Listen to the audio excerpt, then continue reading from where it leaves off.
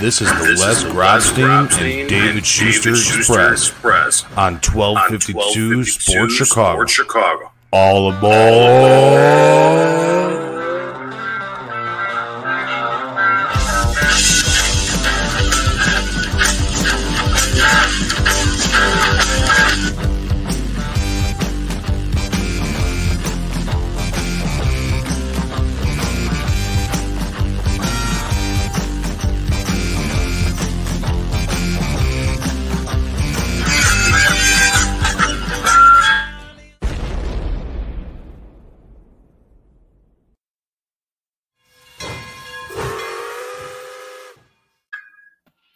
And good evening, and welcome into the latest edition of the Grobstein Schuster Express. It's brought to you by Nick and Ivy's Brewery in Lockport. It's located at 1026 South State Street. Again, that's in Lockport. More from our sponsor a little bit later on in the show. But Les, we are live tonight. We're live on Facebook. We're live on YouTube. We're live. I don't know. We could be live halfway across the world for all I know. Well, if we're on Facebook, we are live across the world. But it is Sunday evening. We're going to wrap up all the sports that has happened this past weekend, this past week. We're going to look ahead to the Bears draft, which is coming up a little bit later on this week. And we also have a very special guest. Jon Greenberg, the lead columnist from The Athletic here in Chicago, will be joining us. Les, good evening to you. You too, David. Yeah, I'm glad John's coming aboard. He's written a couple of stories with me and about me before in The Athletic, and he's a terrific writer. And we're talking about a couple of other projects, which I'm not at liberty to talk about yet because it's not a done deal. But we're talking about some really cool things, and I think Jon will be a great guest here on the show. Oh, I'll get those bamboo shoots under your fingernails. I'll get it out of you before it's all said and done, Les. Want to bet? No, you don't bet. You don't bet and you don't drink. But you're still one of the drink, most... but I do bet. In fact, earlier in the day today, Kathy and I were talking about one time when I did the I was at the casino way out in Elgin, and I did Wheel of Fortune, but this was about maybe 10, 11 years ago, and I won $1,000. All right, let me ask you, have you ever taken Kathy to Vegas before?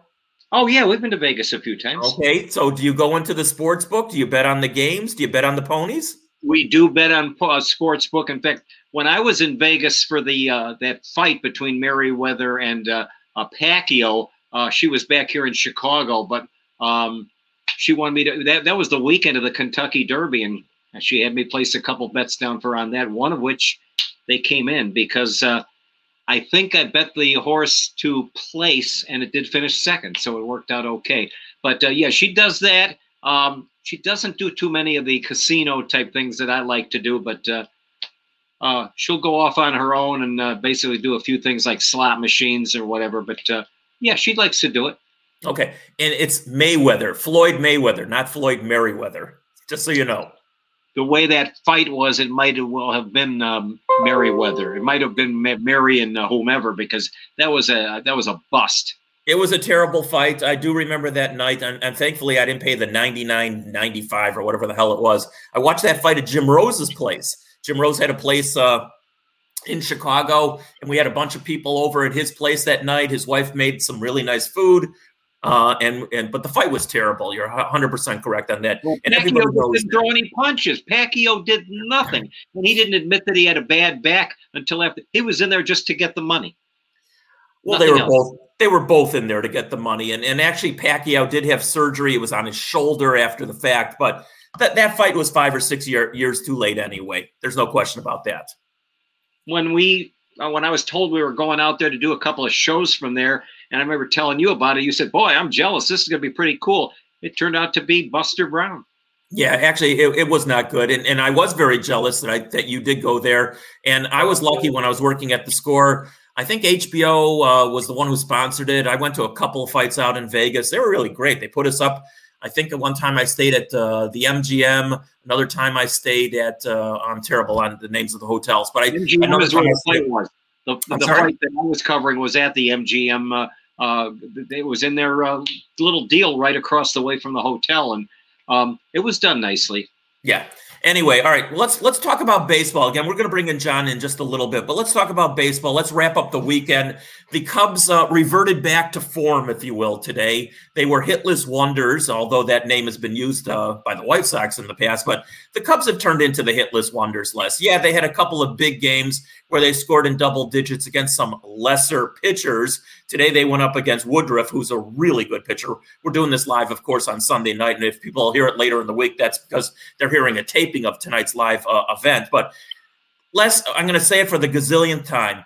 If you don't have any speed in your lineup, and if you don't have a leadoff hitter to set the table, it's just no good. And that's what the way it's just 3 years or 4 years now, almost ever since they won the championship back in 2016. They just don't hit, Les. And, when they don't hit, you're not going to win. Arrieta wasted a pretty good performance on his own today.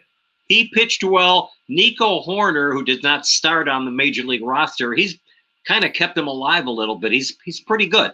Decent defensive player, everything else. But, boy, that team right now, they just they're way off the rail. They're not looking good at all. And, there was one ball hit into the teeth of the wind early in the game by Javi Baez, which on a normal day would have been a long home run. But so what? They ended up losing 6-0. They might have lost 6-1. Yeah. The White Sox, on the other hand, they won today's game 8-4. So they sweep the Rangers. They've won 4 in a row. They're now 4 games or 3 or 4 games over 500. But really the key part of today's game is Michael Kopech. Unless if he stays away from injury, which he's had in the past, he's had the Tommy John already a couple of years back now. If he stays away from injury, Les, I think we're seeing, I don't want to jinx the guy, but we're seeing a potential great pitcher. He already has great stuff, and it's going to be really interesting to see how they use him going forward. But, right now, I just really like what I see out of him. He had 10 strikeouts in 4 innings of work. He got the win today. And there's other good things about the White Sox. I like what I see from Nick Madrigal. I think ultimately he'll be the number 2 hitter in the lineup as opposed to down in the lineup. Tim Anderson, tell me if I'm crazy here, Les. Anderson and Madrigal, and this might be blasphemy, as a 1-2 punch ultimately down the road and defensively as your shortstop, second base combo, can they somehow be a lesser Trammell-Whitaker combination like the Tigers had back in the day? Maybe Fox and Aparicio. Aparicio, of course, led off. Jim Landis also led off at 10. But Louis Aparicio is a leadoff guy. Didn't hit many homers, although the first White Sox game I attended in my life in 1961, he won the game with a game-ending home run against the Twins. Nellie Fox was a guy that he just never struck out. Made great, and he was the MVP in 1959 when they won the pennant. No fluke there. If you're looking for home runs, and, again, Timmy Anderson, he's going to lead off several games with home runs, or even if he's batting second or whatever, with Fox in it. But, yeah, Trammell and Whitaker, it's a totally different – it's apples and oranges. Those guys are incredible.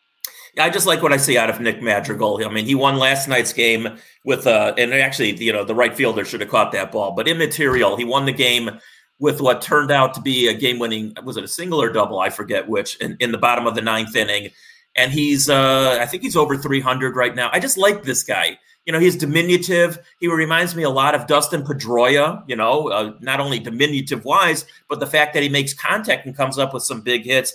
Obviously, Yermin Mercedes has been a real story so far and has made up for the injury to Eloy Jimenez. Mercedes is still batting over 400, Les. It might not last much longer, but for right now, what a story that is. And what was great about, he's been terrific, but over the weekend, they played the Rangers. And it was at the White Sox against Texas or against Texas. They sucked. Another one of your lines that I've heard a billion times, but that's okay. But am I wrong? A lot of new people are listening to us for the first time, so it's okay. All right, so that's the Cubs and the White Sox. We got Jon Greenberg. He's in the green room right now. We're going to bring John in just a couple of seconds. Before we get to the Bears draft, I hate to say this, Les, because you wanted to go see a playoff game at the United Center. You're not going to go see any playoff games. It's not going to happen. The Blackhawks are 5 points out of the playoffs. They're not going to overcome that deficit. And now the Bulls, after Washington won its game tonight, the Bulls are now 2 games out of a play-in situation. So though both teams gave us a little bit of a thrill here and there, Neither one is going to the playoffs, Les. That's a lot of lost revenue for the Wirtz family and the Reinsdorfs. Agreed with you on that. And the Bulls now, they have another game left in South Florida against the Miami Heat. And boy, I tell you what, they made a hell of a comeback. I thought the game on Saturday night, they were getting blown away, and then they came back, and it looked like Miami was just kind of waltzing through it a little bit, and then they made a couple of big shots. And if it wasn't for Jimmy Butler, I think the Bulls might have won that game.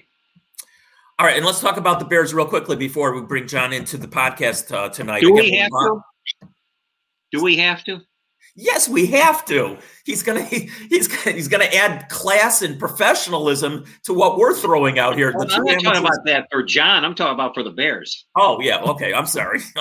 Forgive me. Yeah, let's talk about the Bears because there's still always a story. Listen, they've already made their bed with the quarterback. A lot of people still seem to think they're going to trade up. No, they're not. They're unfortunately. There's 5 good quarterbacks. They're probably going to go within the first 10 picks. And it looks like to me, Les, that they're going to go for an offensive tackle. What do you think they'll do?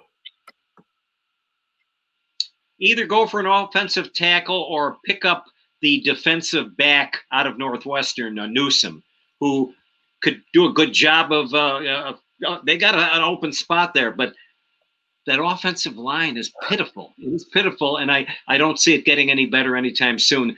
If they don't take an offensive tackle with that number 20 pick, somebody ought to have their head examined. But look, they're bad. They're going to be bad, and I don't know what Andy Dalton's going to do for them at all. I don't know. Nothing.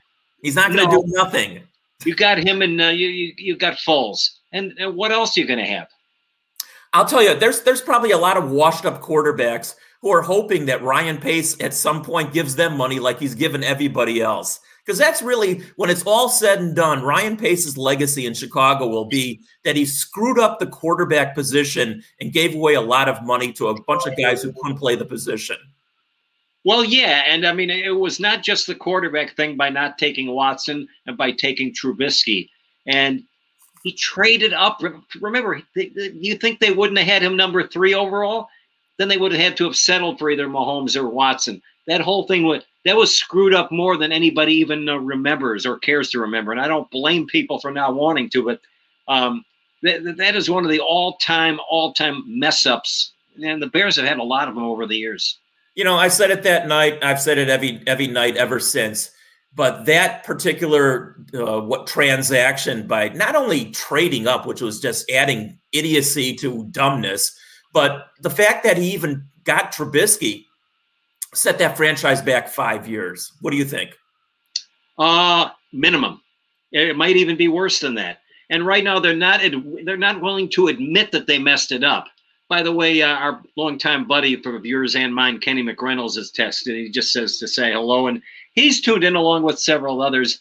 And we're getting messages. By the way, my text screen is another way that people could also get in, and that's 312-644-6767. And I use that on the radio on the Score. But if anybody wants to text us now, we'll use it that way as well. Fair enough. And don't forget, everybody who's listening, we have the Stump the Grobber segment at the end of this podcast where, I'll have some questions. But if you have some questions and you want to try and stump the Grobber, which is, not so easy to do, then, send them in, send them into our live feed here, and we'll do that at the end of the show. But for right now, let's pretty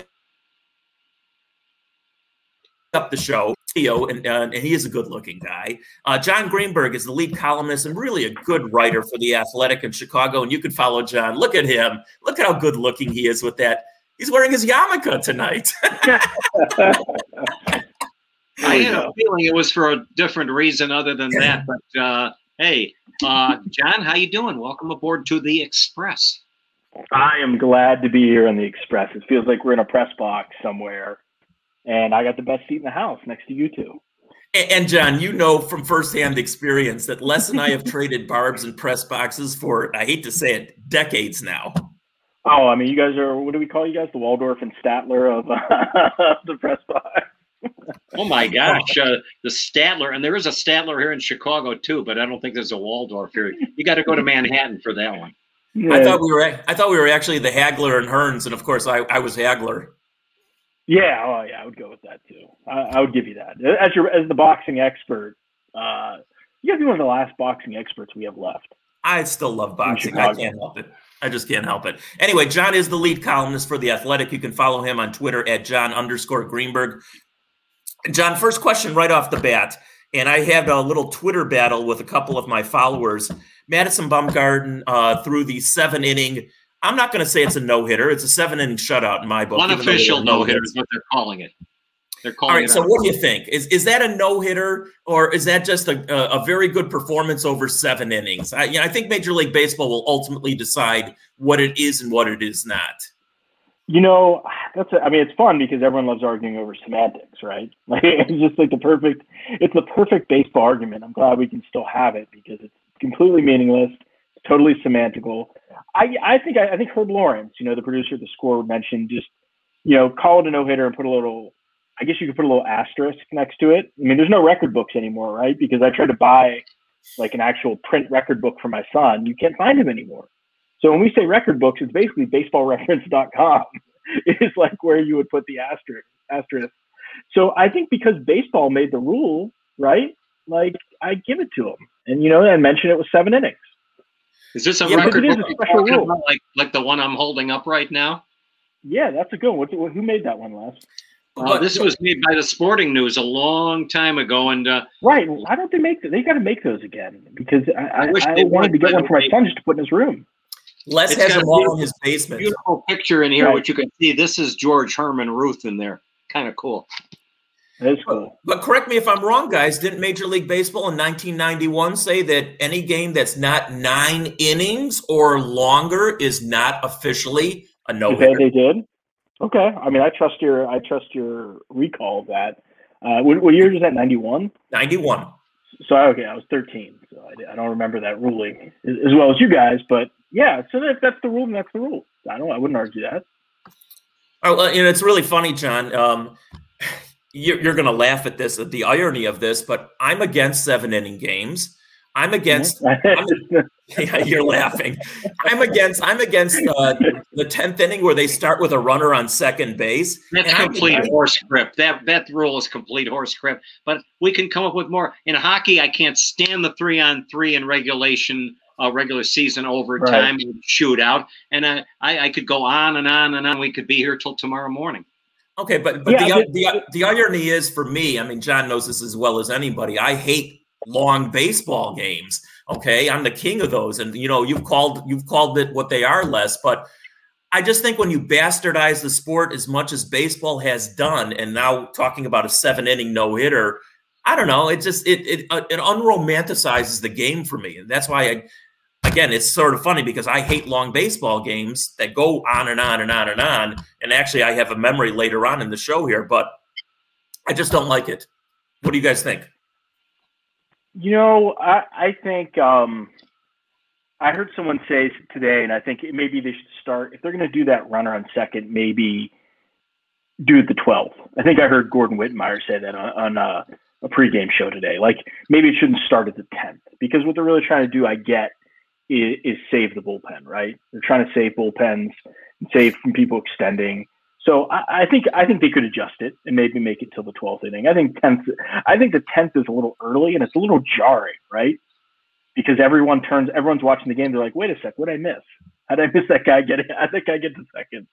So I think that's a nice rule they could tinker with a little bit. I don't mind tinkering with. I don't mind them trying to fix things a little bit. So, as far as Les's hockey problems, I don't watch enough hockey games to really have.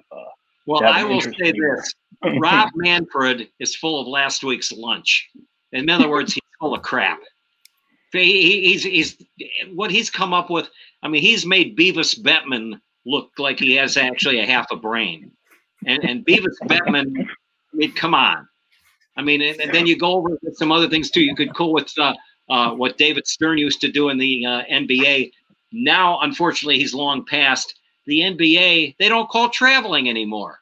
That's ridiculous. That sucks. How about the Euro step and stuff? That's not basketball. It turned it into a whole complete farce. Les, have you ever liked any commissioner in any sport ever? Have to go back a ways and all. I think that there were some in baseball that were just as bad in the past. All right, we're not talking about Judge Landis here. Who have you liked over the last 80 years? I can't think. One guy just said to the effect, says when are baseball commissioners supposed to have any brains or something along that line? And then here's another one from Alan Bratcher. I would say both teams get one inning, then start the 11th. Hey, Les, who is the commissioner of the roller hockey league you used to cover? Did they have a commissioner?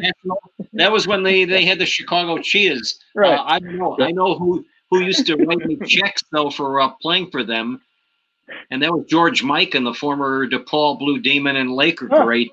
He was one of the assistant to owner, one of the backup guys of the Chicago Cheetahs, who happened to have Al Secord playing for them. Hey, why don't you tell everybody, John, myself, and all the listeners who are tuning in? We got a lot of people who are saying hello to us. This is great. You've done a lot of play-by-play for a lot of different sports. Why don't you give us a list of those? I folded more teams than anybody else in history. The Chicago Hustle, the Chicago Horizons, the Chicago Cheetahs. I can go on and on how many teams. I even folded a college hockey program when UIC got rid of their hockey program. And they said, well, we want to make the basketball program big. And I worked with them for another couple of years after that. And, they said, well, we're going to fill the place up. We're going to get 10,000 every game. And unfortunately, it just didn't happen. There was other things I could take up along that, too. Alan Bratcher, by the way, says time for Theo to take over as commissioner. Let me tell you what, Theo did a great job when they won the title. I'm not a big fan of his either, to be honest with you. I'm not a big fan of Moneyball and all the rest of that crap. And Billy Bean out in Oakland, and sometimes they have good years, but when they get to the playoffs, they usually go down the tubes anyway. So who would you have take over as commissioner right now? And they have to be living. Let's be a living person. Who would you take over as commissioner of baseball? Oh, goodness gracious. I'd have to give that a lot more thought. I don't think there's anybody out there that could clean this mess up that Manfred has done. Now, it's not just Manfred that we can point to. You got to remember, he can't do any of this stuff without permission of the owners. I think the owners deserve just as much blame for this whole crap as Manfred. All right, let's talk about current baseball. John, your opinion. Les and I just talked a little bit about the Cubs and Sox. I know you were in the green room, so you heard all we were talking about. Is there any hope for the Cubs? I don't think there is, and I think there'll be a sell-off later on this season. And then with the White Sox, count me in for being excited about what's going on with them. Yeah, I think when I did predictions, I always try to be a little rosy and a little optimistic when I do season predictions. So I had the Cubs at 86, 87 wins, and that looks like probably about 6 or 7, maybe at the max. But even then, they're going to sell off. They got to sell Kimbrel, no matter what. Unless this team gels and just starts scoring 10 runs a game, and they look like a serious contender, which isn't going to happen. We know it, right? We've seen enough of these games. Got to sell Kimbrel, and then hopefully that if you're not going to sign Bryant, if you're not going to get him, then you got to try to move him too. He's hitting great. He's hitting like he could actually fetch you something. But you look what we saw before the season, though. Darvish gets you a bunch of teenagers. That's if you wanted to get. And I talked to other executives about this, and they said this is pretty much what the market was the market was at that time. If you wanted quantity, you're going to take some real diamonds in the rough. So we'll see what Jed can do. I'm actually really intrigued because we knew what Theo was going to do. He just wasn't going to sell like that. Jed's different. Jed will do it. So let's see it. White Sox, same thing. I'm excited. Who isn't excited? Yerminator? Who isn't excited about the Yerminator right now? It's such a fun story, right? Isn't it great when a team has that kind of energy and's got that kind of story? When a guy he's like Bobby Jenks. It's like Bobby Jenks in 2005, right? Bobby Jenks shows up and he becomes this cult hero. I was actually Googling to see if anyone named a burger after Bobby Jenks back in 2005, like the Yerminator burger. But I couldn't find it. But yeah, the Sox, what's not to be excited? There's no reason not to be excited. The thing that'll be funny is when the pressure comes for who Hahn's going to add at the deadline. And the White Sox have never, when's the last time the White Sox have really added at the deadline? When they've had a competitive team. They didn't do it in 05. They didn't do it in 08, I don't believe, did they? I know this much. Most of the people out there that I know and that David knows were absolutely opposed to them bringing Tony La Russa back as manager. Right. If they continue to be a playoff type of team, win the division, and even advance a little bit, what are people going to think of Tony then? Listen, I didn't really care that they added Tony or La Russa or not. I'm not the biggest person who thinks that a manager ultimately makes that much of a difference. Although a lot of people they can mess things up too, don't you think, if things go the wrong way? Yeah, but again, the players for the most part win the games. I mean, yes, a manager makes some decisions here and there, but Tony La Russa's been around. He's not over the hill, demented, senile just yet, and I think he knows what he's doing. So I don't have a problem with Tony La Russa. I really don't. No, the thing that I think the thing most people had the problem with was just what it showed, right? That Reinsdorf is kind of putting himself in there. It's his toy. He's the owner. It's his toy. But most owners leave the baseball stuff. Do you know what I mean? They leave it to their people, and it just showed that he's gonna, get in it with it. And the fact that Rick Hahn had this press conference and talked about what he wanted in a manager, and he fired Renteria, which was a pretty proactive move. And it just I think it just rubbed people the wrong way because people want to move on from the past, and that's always been the White Sox specialty, right? Is just hanging on to White Sox people. So my other point with him was, were you getting Tony La Russa at his peak, right? And early on, people have had people definitely questioned some of his moves and his decision making in the first few weeks. But I agree with you, Schuster. What if they succeed? Will people get off of La Russa's back at that point? Yeah, of course they will. Yeah, that's life, Les. Of course they will. Listen, I had a bunch of people today on my Twitter and Facebook feed who were questioning what David Ross was doing, with the lineup and some of his other moves over the last couple of days. So managers are always going to be questioned. That's as big a part of baseball as anything. Yeah. But again, it's the play. If the players play well and the White Sox win games, no one's going to care that Tony La Russa was brought back by Jerry Reinsdorf. It's just win, baby. Al Davis, one of the great slogans of all time, just win, baby. And he was 100% correct. And most of the time they did. The Raiders we're talking about. Now that's the team that the Bears are going to have added for their 17th opponent. We're going to know about that later on. Later this week will be pick number 20 in the first round, which the Bears have. And then after that, Saturday and Sunday, and it goes over through the weekend. And then we're going to find out by Sunday. And then later on, about a week and a half later in May, we're going to actually see the schedule. People want to know, who are they going to open with? I think Bear fans are glad that they didn't open with Green Bay last year. They were lucky to beat Detroit because they dropped a touchdown pass. And I think people are sick and tired of them opening with Green Bay, and that usually is an automatic loss. At least the last couple of years it was. When they opened on a Thursday night for the 100th anniversary, and they got beat 10-3, that was disgraceful. And you know what, Les?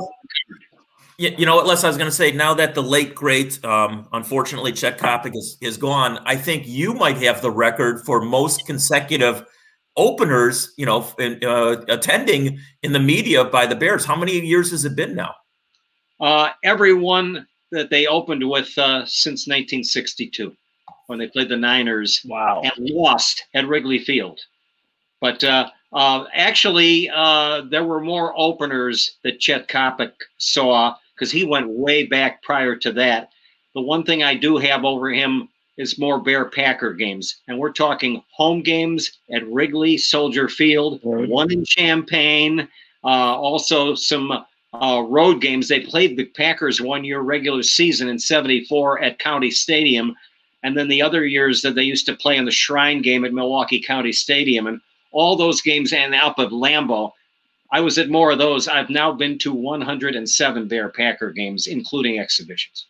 John, I think Les and I drove down for quite a few of those games when the Bears played down in Champaign, and they were miserable that year, by the way. But it was always comical because the cops on I-57, especially, what is it, Les, Ford County, whatever it is. I mean, Iroquois they were just, and Ford both. Iroquois and Ford, they were waiting correct. For everybody. They were just salivating, waiting to take money from the people in Chicago. They set up so many speed traps, both coming and going to Champaign. It was one of the comical things of that whole season. Well, not only that, when they were playing in Platteville and they would have the ride back, the cops are waiting for them on the side road there on Route 20, and they called that the Platteville 150 because they knew they were going to all be and they all got busted. It doesn't matter who they were big, and the cops did not throw them any breaks either. They gave them more tickets than you could count as high as. So, John, what do you think the Bears are going to do? I mean, it sure seems like they're not going to trade up. They have nothing to trade up for anymore. I mean, they've given away pretty much the house already. Ryan Pace will find a way, man. He'll to screw it up? Trade some of Virginia McCaskey's rosary beads if he has to. So if they stay and they don't move, I think they go receiver one. I think they give another. Yeah, that's another Matt Nagy type thing. He'll have to push for that. I think quarterback goes in the second with their second pick. They haven't drafted a quarterback in the second round since when, Les? I just did this research today.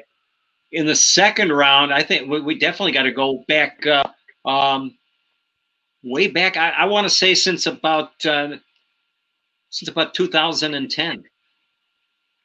Oh, second round. The last time they took a guy in the actual second round was Gary Huff. Oh my gosh! Oh my gosh! The crowd used to chant and scream, "Huff, Huff, Huff!" And one time, he was the backup quarterback, and an injury meant that they were playing pretty well. Huff was brought in, and he threw 3 interceptions pretty much in a row. You know who they were all to? Who picked all those passes off? Lem Barney. Dick Duran. Dick Duran. He picked them all off, and the Lions blew them right off the field. That's awesome. And it was the fans got their wish. They wanted Huff. They got him, and I don't think anybody was too pleased about it. Hey, John, do the Bears have a second-round pick? Yeah. They do? Yeah, they do. Okay. Yeah. All right, well, I mean, we know who the top 5 quarterbacks are going to be. It's going to be Lawrence, Zach Wilson, Justin Fields, Trey Lance, and Mac Jones. Who is a second-round quarterback? We think it's going to be Kellen Mond. Oh, from Texas A&M, is Kellen that Mond. kid? Yeah, exactly. If he's still there when they pick, he might have been taken before the Bears got it. That's a great point. That's just, it could be Davis Mills if he's going to make it. So they have 20 and they have 52 right now. Okay. And then they've got 83. All right, the kid from Florida, Kyle Trask. Got him for once. Is Kyle Trask going to be available by 52, or is he gone by then? Oh, I think he'll be available. I think they're going to have their pick of these guys that all might be selling cars in 4 or 5 years, right? What kind of car? Jet Clampett Mobile? Exactly. I don't know. These guys will all be entrepreneurs in a few years with their LinkedIn profiles. So who knows? I mean, I don't know. I'll go with Kellen Mond. He's been one of my Bears writers sent. We were joking about trading up or down, and they were like, John, learn a little bit about Kellen Mond because that's about where the Bears are going. Well, I mean, he's a senior, right? I mean, he went to all 4 years. Yeah, he's played a lot of games, and that's that's a big thing. A guy like Davis Mills has played. What's he played? 11, just like Trubisky. I mean, he doesn't have a lot of starts. Yeah, I mean, so you're talking about you want a guy that's got more starts for once. Yeah, the antithesis of Trubisky is that somebody who's got some experience. Exactly. Do you agree that drafting Trubisky, not only moving up, but just drafting him in general, set this franchise back at least a few years, if not longer? Yeah, for sure. I mean, it's but Mitch. Listen, as bad as Mitch was in some sense, they did get to the playoffs in 2 years. I mean, last year's was, you want to call that the playoffs. They got grandfathered. The extension, whatever. Exactly. I mean, it was, but you know what though, it wasn't quite as bad as we make it, right? I think it's just the fact that Mitch, you're comparing him to the guys that were drafted ahead of him, or behind him, I mean. You're comparing him to the guys that were drafted behind him. And if they would have drafted Mitch in the second or third round, no one would really care, right? It would just be like, all right, you gave that guy a chance. But, you trade up from 3 to 2. It's the dumbest thing in the world. That's like high stepping into the end zone, right? And getting tackled. Is doing something like that, just completely unnecessary. right? No, and then they tried to make it sound like, well, people are calling us. That must have meant they would be calling, calling San Francisco. Like, yeah, it was pretty stupid. Hey, John, one last thing before we let you get going. Obviously, there was a big story a few days ago, very unfortunate story about Steve McMichael, unfortunately suffering from ALS. I mean, Les and I dealt with him firsthand when he was part of that 85 Bears. And I've had some dealings with Steve even after the fact, after his playing days. And I've had, unfortunately, a couple of friends who, had ALS and passed away from it. It's a horrible, horrible disease. What can you say about Mongo? I mean, the whole thing's awful. And Dan Weeder did a great job with that story, and Jared Payton with a nice interview with him for GN. And, I don't know Mongo personally, so I can talk about him as just the force of nature he is, and just like listening to him and just seeing how people react to him. Just people like us that get into sports, we want people like Mongo, these characters. I don't want to talk to someone boring. I don't want to talk to someone who's just giving you PR or pablum, right? You want to talk to someone like and Mongo's unique, even for like the most unique, like there's unique characters of the 85 Bears in that generation. And there's Mongo's like up here compared to them. So I used to love listening to him. And, you guys work for now The Score, but I would listen to Mongo a lot of times on his pregame show that he would do on ESPN 1000 with Fred and Jeff Dickerson. And man, I loved it because you never knew what the heck was going to come out of his mouth. Like, I mean, and you could tell Fred was perfect to host with him because Fred's so even keeled and he was used to working with North. So he knows how to deal with people like that. And like, really, you never knew what was coming out of Mongo's mouth. I loved it. I actually want to do a story called The Wisdom of Mongo, just because he has all these funny sayings.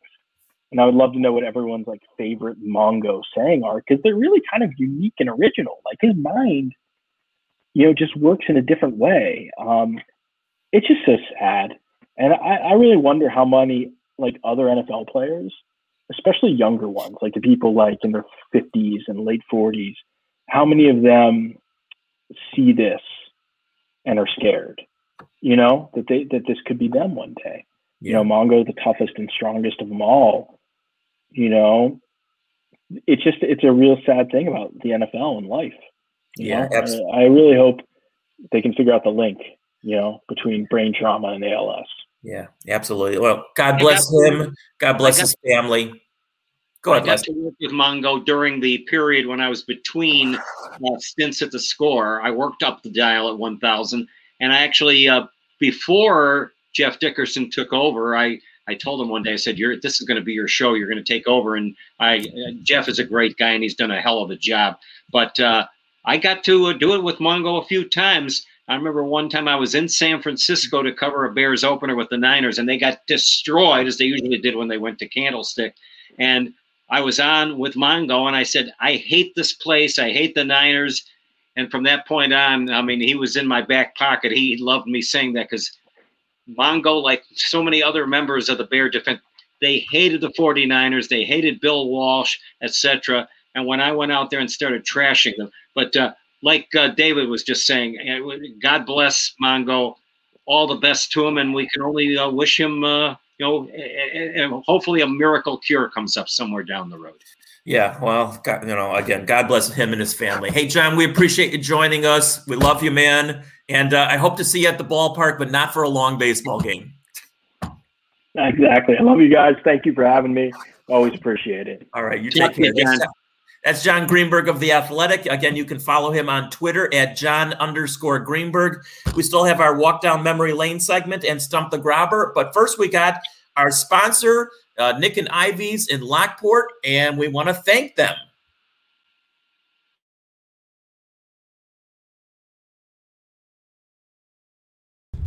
Hello, This is Paul from Nick and Ivy Brewing Company. We are located at 1026 South State Street in historic downtown Lockport, Illinois. We are very excited to be partnering up with the Fat Mike Chicago Sports Show as well as the 1252 brand because we are one of the few Chicagoland breweries that embrace sports and sports culture. Come in for a fresh brewed beer made right here in Lockport while catching the game of your favorite team. Stay for the live music that we have booked every weekend. Or just come for a cozy atmosphere to enjoy a good conversation with a friend, loved one, or complete stranger. Nick and Ivy makes you feel right at home no matter what the occasion is. Follow us on Instagram and Facebook by searching for Nick and Ivy Brewing Company.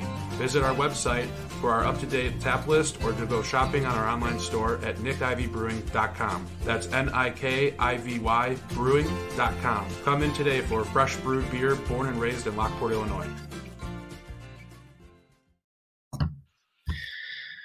Nick and Ivy's in Lockport, and I was there this past week, and it's a heck of a place. And they have their own brewery right inside the restaurant, Les, and the food is awfully good as well. So I highly, highly recommend Nick and Ivy's. It's located 1026 South State Street in Lockport. All right, Les, coming up this week, it's the anniversary of something that you're very, very famous for, and that's Lee Elia's tirade. And I think Mike has it already queued up. So why don't we cue it up and play it? I think it's an entirety, and I think it's going to be uncensored. And then, Les, you can talk about it after the fact. When you walked in there, when I was in there with the mic, and it was about maybe a third of the way through, and you were going like, huh?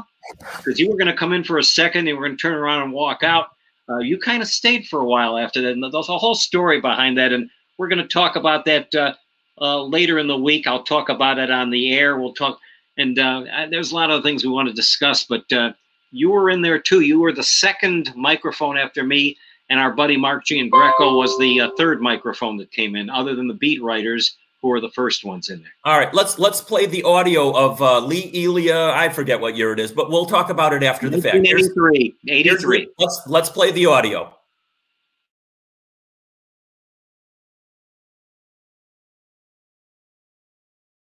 I'll tell you one fucking thing.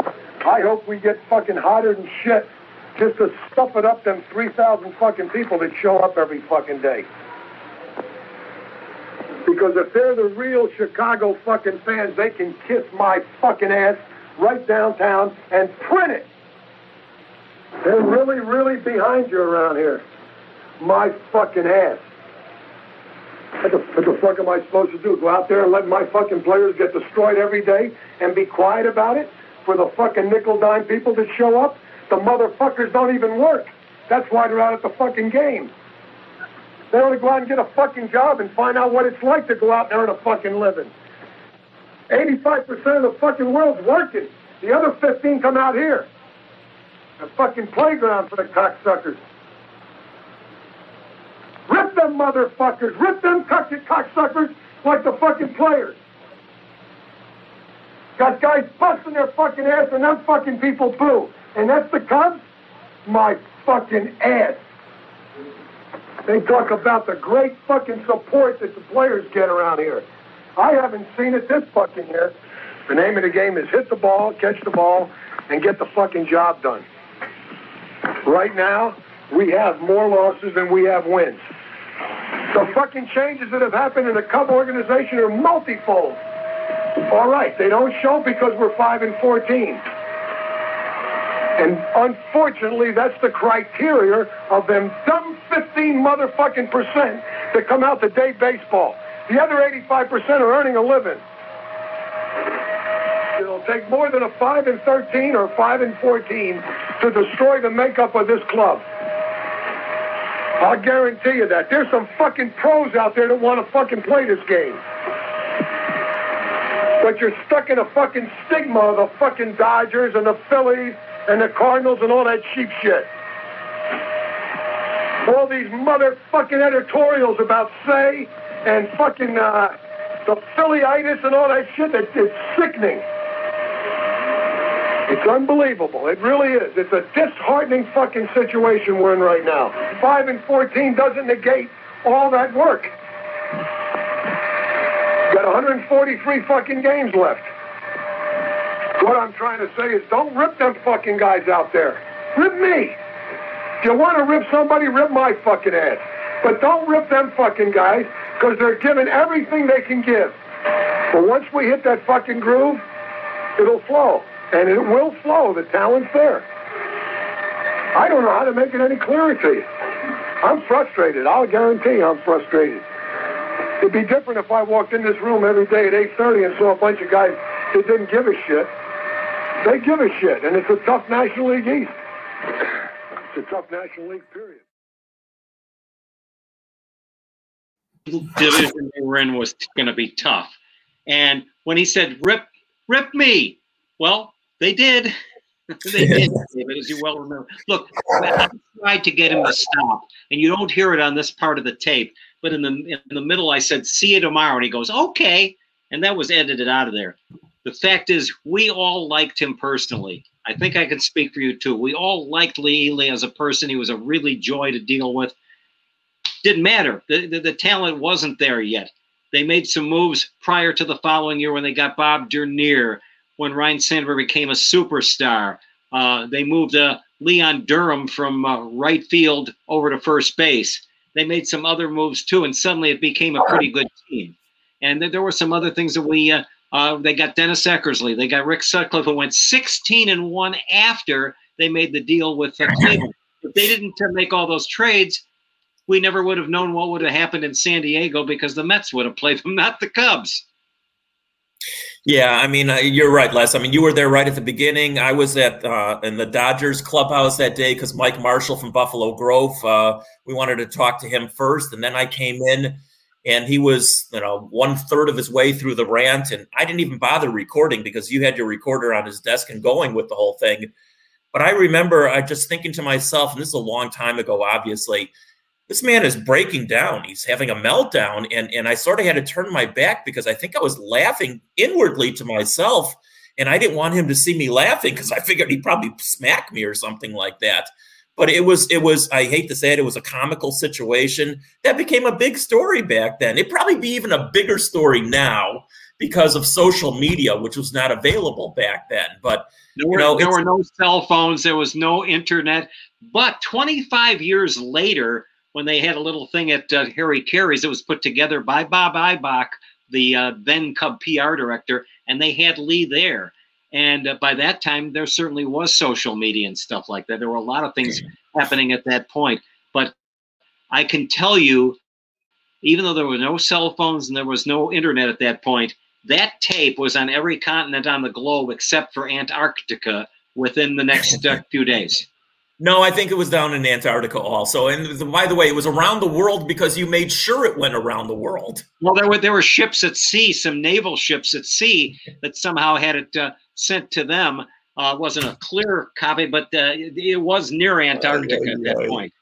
It's one of your many claim to fames, Les. All right, that's your walk down memory lane segment. I'll give you mine real quickly, and you'll remember this also because you were there. And actually, it was over 2 days. It was May 8th and May 9th. 1984.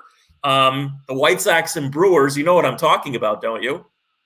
That was a game that got actually called off because of it was a long game, went many innings, and they called it off because basically it was suspended. All right, the next day, and Harold Baines ended up winning the game with a home run to dead center, or it would have gone 26 innings. All right, let me fill in some blanks here. It was the White Sox and Brewers, and you're right. The game was called off after 17 innings, suspended because back then the American League, not the National League, the American League had a curfew rule where no game can start after 1 a.m. And it was more than one time that this happened over at the old Comiskey Park. No inning can start after 1 a.m. is what you meant to say. I'm sorry? At 1 a.m. No, okay, I'm sorry. No inning could start. Okay, so anyway, the game was suspended. They came back the next day. We were there. The game was picked up at 4 o'clock in the afternoon. They had to finish that game before the regularly scheduled game was going to commence. And they played another 8 innings of that game. And the White Sox actually it was Milwaukee. Milwaukee scored 3 runs in the top of the 21st inning. So they went ahead at that point 6-3, I think the score was. The White Sox scored 3 in the bottom half of the 21st inning. It was 6-6. They went to it got to the bottom of the 25th inning. It's the longest game time-wise on record at 8 hours and 6 minutes. It's the second longest game in Major League history, innings-wise. And Harold Baines, you're right. He won the game with a walk-off. They didn't even call them walk-off home runs back then, but with a walk-off home run. And then, of course, Les, you remember what happened when we all tried to talk to Harold Baines, don't you? I ain't got nothing to say. I mean, he wasn't mean. He wasn't nasty. He was very polite. He just didn't want to talk about it. He said, I ain't got nothing to say. And then they had and by the way, a relief pitcher got credit for the win in that game and then started the second game and got the win, one vote, and that was Tom Seaver. That is absolutely correct. It was Tom Seaver. Let's see, what else? What other facts can I give you about that?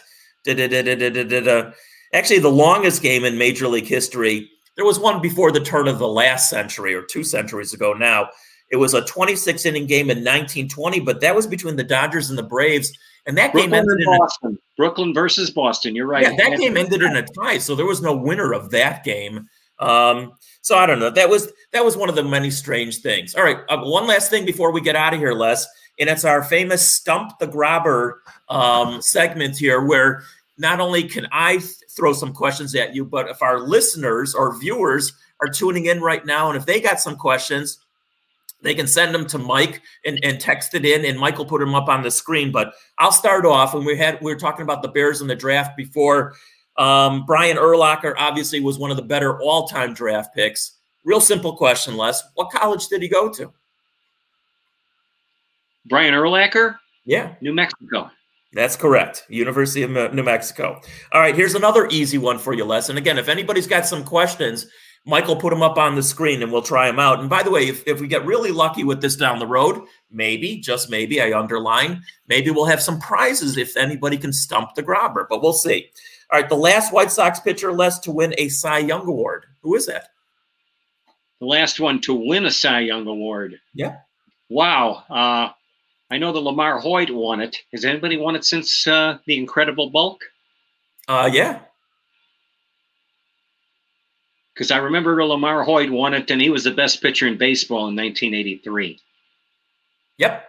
Who won it since him? I'll give you a hint. He played guitar, and has played in bands over the years. Jack McDowell. That is absolutely correct.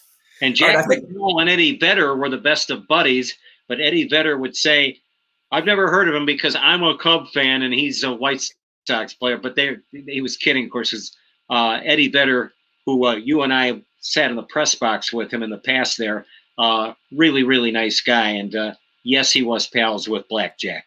All right, Mike, Fat Mike, who has a show, of course, here on 1252. He's asking you, Les, who's second all-time in stolen bases? That's career, second. Wow. At one time, Lou Brock was first, but I'm going to say it was Lou Brock. Mike, is that right? I was going to throw in Tim Raines, too. I'm not really sure myself. Michael put it up on the screen here. Or he won't. He will. Or if he wants to, he can even pop in on the screen. He's sitting in the green room anyway. Ty Cobb is second in career stolen bases? Is that right? No, I thought that, Ricky Henderson, I thought passed him up. And I thought that for sure there were a couple of others that passed him, Lou Brock and Ricky Henderson both. But that's what I'm remembering. All right, whatever. That's what Mike had up on the screen. All right, here's one last one from me, unless anybody else. Here's Mike. Guys, really quick, Lou Brock is correct. I got the wrong info from a chatter in the chat. I apologize. See? Don't listen to the amateurs. Listen to the pros. Not that we're not amateurs at times also. All right, Les, here's one last one from me. I got one for the grobber. Who is third all-time in stolen bases? I'll say Ricky Henderson. No, Ricky Henderson is first. Ricky Henderson is number one. And then Lou Brock is number two. This is career, Les. This is career. That's single seasons. I was going to say Tim Raines. Coincidentally, he currently has the name of a current White Sox player. The name of a current White Sox player. So who was it? The answer is Billy Hamilton. Billy Hamilton. Okay. Billy Hamilton moved up the list. Well, Billy Hamilton. Okay. All right. Here's one last one from me, Les, unless anybody else chimes in. What round was Richard Dent drafted? He was about number 12. What round? You're saying the 12th round? I know this one. You're saying the 12th round, Les? I'm going to say 12th round, yeah. It's he actually, was very, go ahead, very, Mike. You know the answer. Go ahead, Mike. He was drafted in the 8th round. It is the 8th round. He was, and what an incredible draft that year. It was 1983. Richard Dent was in the 8th round at number 203. Turned out to be a Super Bowl MVP, obviously, less down the road. But listen to what that draft was that year. Jimbo Covert and Willie Gault were drafted in the 1st round. Mike Richardson went in the 2nd round. Dave Duerson went in the 3rd round. Tom Thayer went in the 4th round. And Dent and Mark Bortz both in the 8th round. And you remember, Les, who was in control of that draft that year, don't you? 1983? 83, it was still Jim Finks. That is absolutely correct. So Jim, let me throw one other thing in there too. When we're talking about some of these guys in the past and all, Richard Dent, about 8-9 years ago, Kathy and I were in Arizona for spring training. I took her down there, and we were coming back. We were at Sky Harbor Airport, and we were getting ready to jump on our plane. And some guy comes up to Kathy and says, "Don't talk to him," referring to me. And of course, he was kidding. It turned out it was Richard Dent. She says to me, "Who is that?" I said, "Richard Dent." She says, "What about him?" I said, "Well, he was the MVP in the Super Bowl that the Bears won." "Oh, I got to get a picture with him." And we got a picture of Kathy and Richard Dent on the jetway boarding the flight. I think you told that story last week, didn't you? I don't know if I did or not, but we weren't live last week. That's true. That's true. We weren't. All right. So Mike put another one up on the screen. And you probably know this one, Les. What Hall of Famer? Clemente. That is absolutely correct. I was in Pittsburgh. That is correct. He obviously would have had a lot more. I don't know how many more years. Unfortunately, he passed away in a plane crash, and he was on a humanitarian venture, and he crashed. He was headed toward Nicaragua, and he was unable to. They didn't get that far, and that was and he did play in the playoffs that year, and they ended up losing to the Reds. How old was he, Les? Roberto Clemente, he had to be about 32, 33. I think he might have been a little bit older than that, but he still would have played. And Clemente is one of the greatest ball players I ever saw. He could do it all. He played in 14 World Series games, and he hit safely in all of them. It's pretty amazing. Roberto Clemente was 37 years old. When 37, okay. And he was a 5-tool guy. And really what I remember as much as anything about Clemente was he had an incredibly strong arm from right field. He would throw you out, this guy single trying to stretch it into a double into a triple, guys trying to score at home. He would throw everybody out. It's really interesting because he had a great arm for the Pirates in right field. And then years later, Dave Parker, who also manned the same position for the Pirates, he also had a great arm throwing out guys on the bases. Yeah, the Cobra. Now, when you talk about Clemente, I mean, I've mentioned this before. I'll mention it again, especially since we're live today. My all-time, if I could have any outfielder from any era, I would take Clemente, Willie Mays, and Henry Aaron. And people say, well, what about Mays? I mean, what about Mantle? What about Babe Ruth? Whatever. That's my three. I chose those two, and I'm sticking with them. And I talked to Willie Mays about that a few years ago in Arizona. And I told him that, and I said, I think you guys would beat a few teams. He goes, yeah, I think we'd win some games and we'd kick some butt. Yeah. Well, hopefully we kick some butt tonight, Les, because I know we had a lot of participation. Again, we want to thank Jon Greenberg from The Athletic for joining us. We're going to, sprinkle in some people in the industry, broadcasting, and some athletes as well. And, of course, it's always a pleasure talking any kind of sports with you, Les. My pleasure as well. I don't know what's going to end up happening. By the way, the Braves, who got no hit in that mini no-hitter, they got shut out in both games. So I know what the headline could be in the Atlanta Constitution tomorrow morning. Blankety blank blank. Chop. Oh, they don't do the chop anymore, do they? They still are doing it, but the fans are doing it. But the organist basically. The Chief Nakahoma, no mas. I know that the Cubs are down there. They're hurting. The Braves are hurting. And you're going to have Gizzard and Gazzard going head-to-head in this series. Gizzard and Gazzard. That's a new one, Les. I haven't heard that one before. All right. Anyway, until next Sunday night, we're going to do this live each and every Sunday night. Again, we welcome your participation, chiming in with either questions of Les and or I, and whatever you want to talk about, we're happy to talk about it with you. But until then, have a great week, everybody, and we'll talk to you again.